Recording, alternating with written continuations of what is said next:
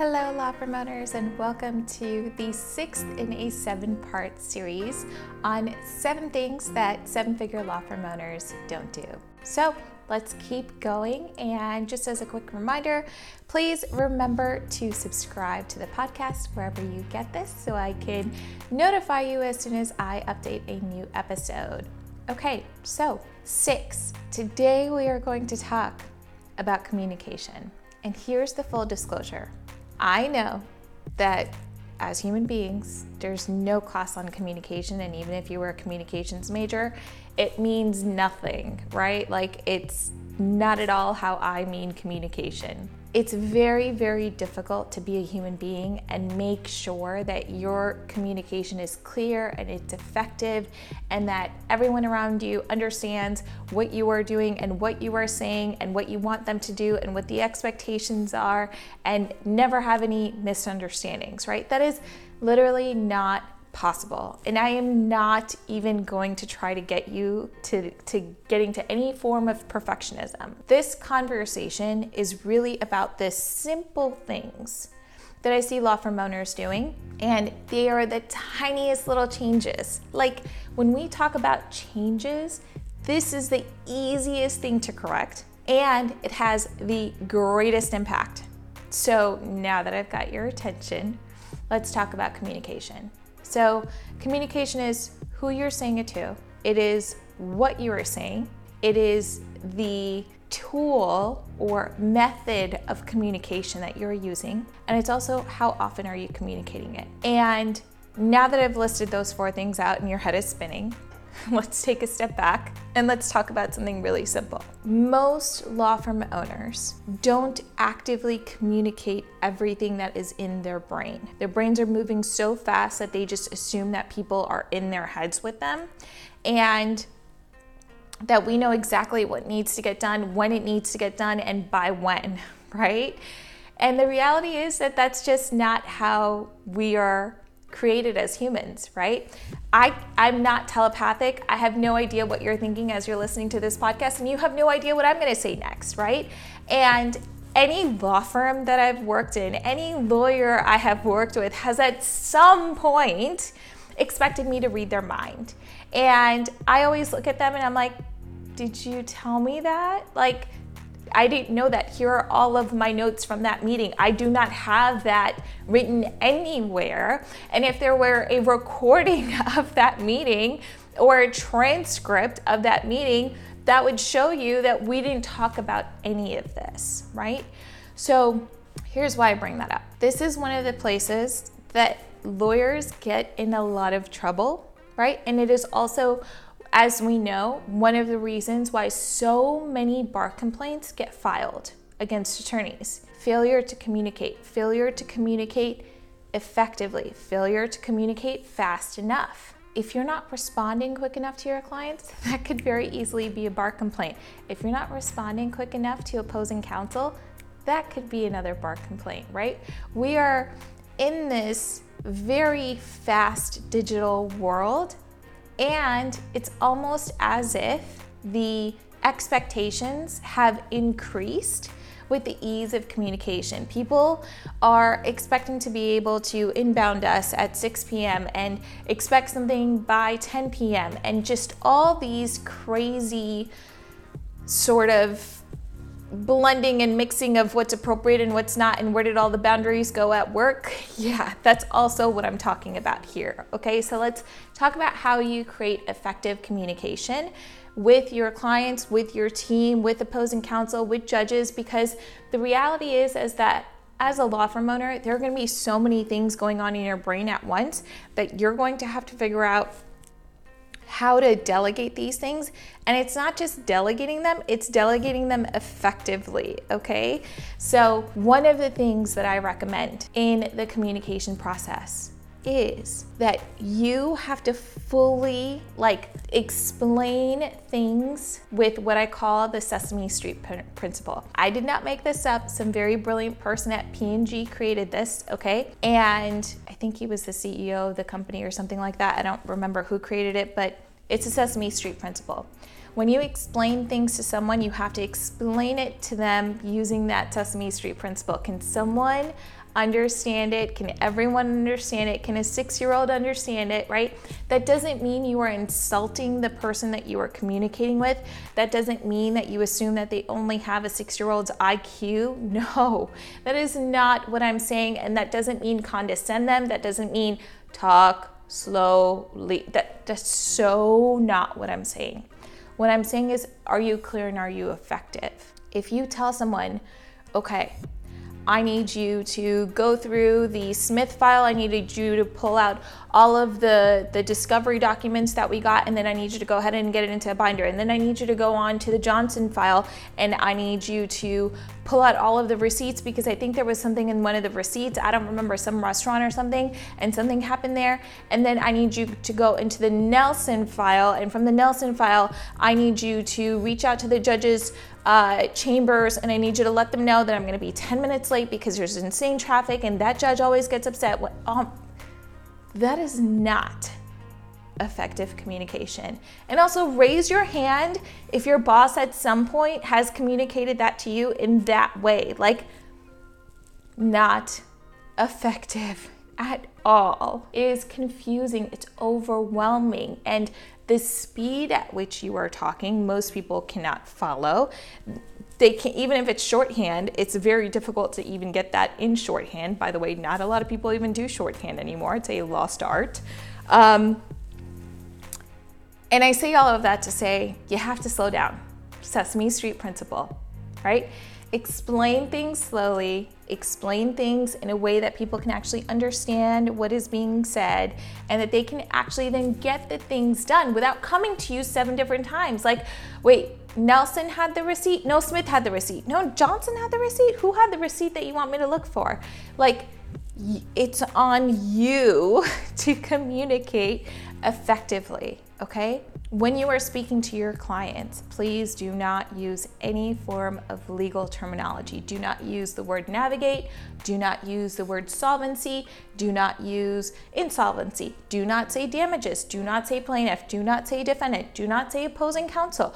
Do not say any of those words, because your client has no idea what any of those words mean, okay? And even if you think that they know that they are the defendant or that they are the plaintiff, assume that they don't. Just say, here's what's gonna happen, here's the next step. Like, explain things to them very clearly, okay? Here's the next thing. When you are communicating with your team on what needs to get done, here's what lawyers do all the time.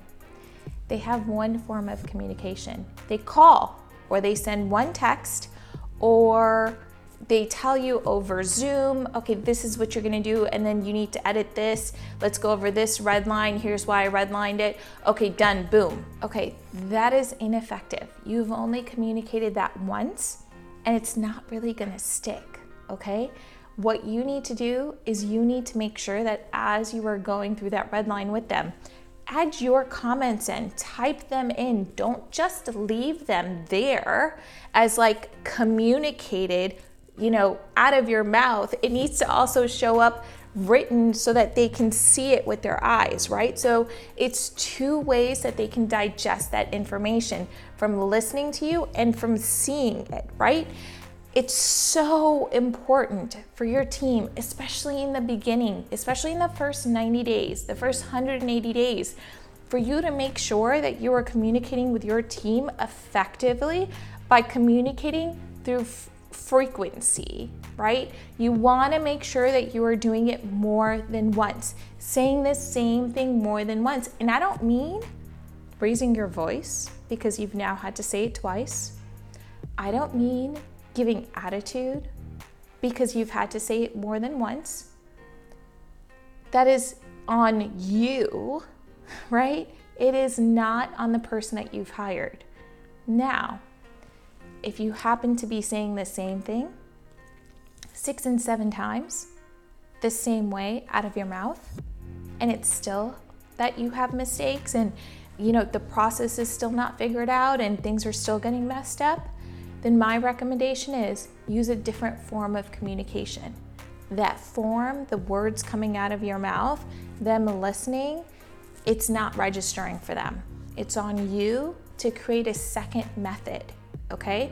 And this is why there are so many companies that do those initial tests when people join, right? How do you learn? They do DISC assessments. They try to figure out what's your personality type. How do you learn? How do we communicate with you effectively? It's really important that when you are onboarding an employee, you ask them, what is your preferred method for learning? How do you understand things? Is it through video? Is it visual? Is it auditory, right? You have to figure that out with them. I don't see law firm owners doing this. And then they're very upset when they've hired the wrong associate. They're very upset when they've spent all this money and the results are not what they expected. It's on you to communicate effectively, frequently, in the way that it works best for them. Their methodology, not yours, right? Because if it was you, you would just say whatever is coming out of your mouth. You would expect someone to write all of that down or record it and then get everything done, right? I used to work with a lawyer who had a dictaphone and he would just, record all day. But guess what? That also didn't work. It's incredibly ineffective. There were a few times where the battery died, he didn't have a backup battery, or he thought he hit the record button but didn't hit the record button. And then, he had a very thick Southern accent and I could not hear it that well. And I would always jumble up words as I was listening back to what he was saying. So look, I say all of this inside of communication because seven-figure law firm owners have systems created around communication. They communicate with their clients frequently, right? They don't leave them in the dark. Now, especially personal injury attorneys, listen up. I know you are notorious for this. Your client should not be wondering whether or not you're still working on their case. Your client shouldn't be reaching out to you after 2 months, after 3 months to be like, hey, what's going on? It's your job as the attorney, as the business owner, to create effective systems for communication. And that means keeping people in the know. And my rule of thumb on communication for lawyers, especially for lawyers, is over communication is the standard. That is the lowest bar. What feels like over communication for you is actually just normal communication for everyone else. Think about the life cycle of a case, okay? Especially if it's personal injury. Person gets hurt, comes to see you. They're in a ton of pain. They're still recovering from their accident. Maybe they're on pain meds.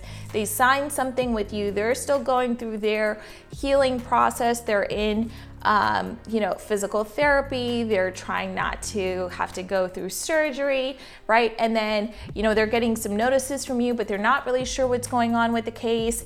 They're getting these notices, but there's no actual communication. There's just emails that they're being CC'd on. There's nothing. And then all of a sudden they get a copy of a demand letter and they're like, what? What? Are we done? Is that what's happened here? There's no communication, right? And what I tell especially personal injury attorneys is even if there is no update, give them an update. So client matter, Smith versus, Nationwide, whatever, claim number, blah, blah, blah. Hi, Mr. Smith, just wanted to let you know that there is no update. We are currently waiting on medical records. We will email you again in 2 weeks to let you know what the status is. 2 weeks go by. Same thing. You create that email as a template so you don't have to keep sending it from scratch over and over again, right? Systems and processes, right? Technology so that you're not using your admin's time. And you just always stay in communication with your clients, because when there is communication, that's when your clients are like, wow, look how great that attorney was. Called me, emailed me every 2 weeks, even when there wasn't an update. That is an attorney who's going to get referrals, right?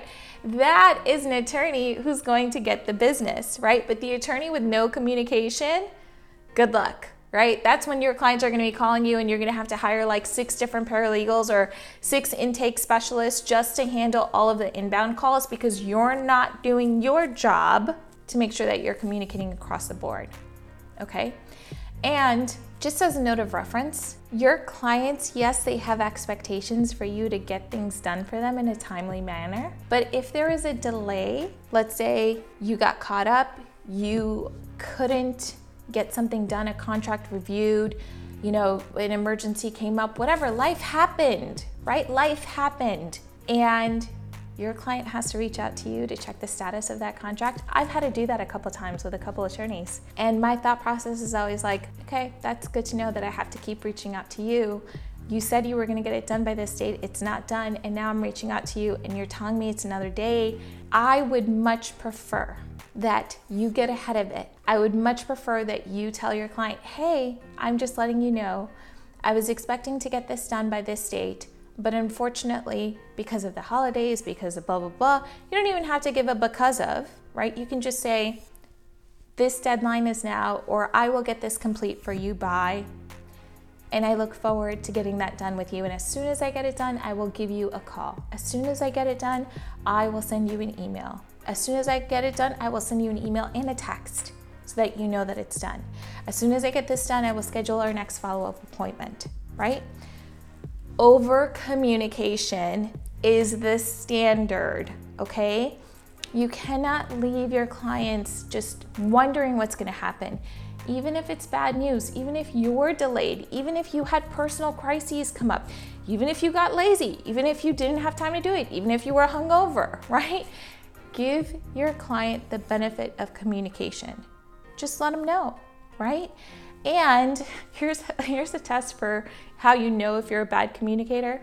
Think about the conversations you have with the people in your life, your husband, your wife, your children, your parents, whoever it is. Are they saying to you, I wish you would have told me that earlier. Why didn't you tell me that? Don't you think you should have told me that? Right? If you are constantly hearing that, then you've got a little bit of a problem with communication. And while we can't fix it fully in one podcast episode, I do want you to start thinking about systems and processes that you can create, because this is what my 7-figure earners do, right? They are all about systems and processes, especially when it comes to communication. They don't leave anyone in the dark. We have template notes that they use. So anytime that they're talking to their clients, anytime that they're talking to their team, there's a template, right? That says, this is due by this date. There's no confusion. Everyone understands what everyone's responsibilities are. Clear, effective communication across the board, even with opposing counsel, even with the judges' chambers, even during a pandemic, okay? All of this is totally possible. You just have to stop thinking like a lawyer and start thinking like a business owner, okay? All right, so that wraps it up for this episode. Thank you so much for listening in. We have one more to go, and I'm so excited to wrap up this series with you because I'm hoping that you've learned so much specifically about what 7-figure earners do, because it's very different than other law firm earners. If you wonder why you never break that 7-figure, if you never get past 800,000, 700,000, 500,000, this is why. You're not doing all 7 of these things. And 7-figure earners do all 7 of these things, right? Okay, that's it for today. See you next time. Bye, lawyers.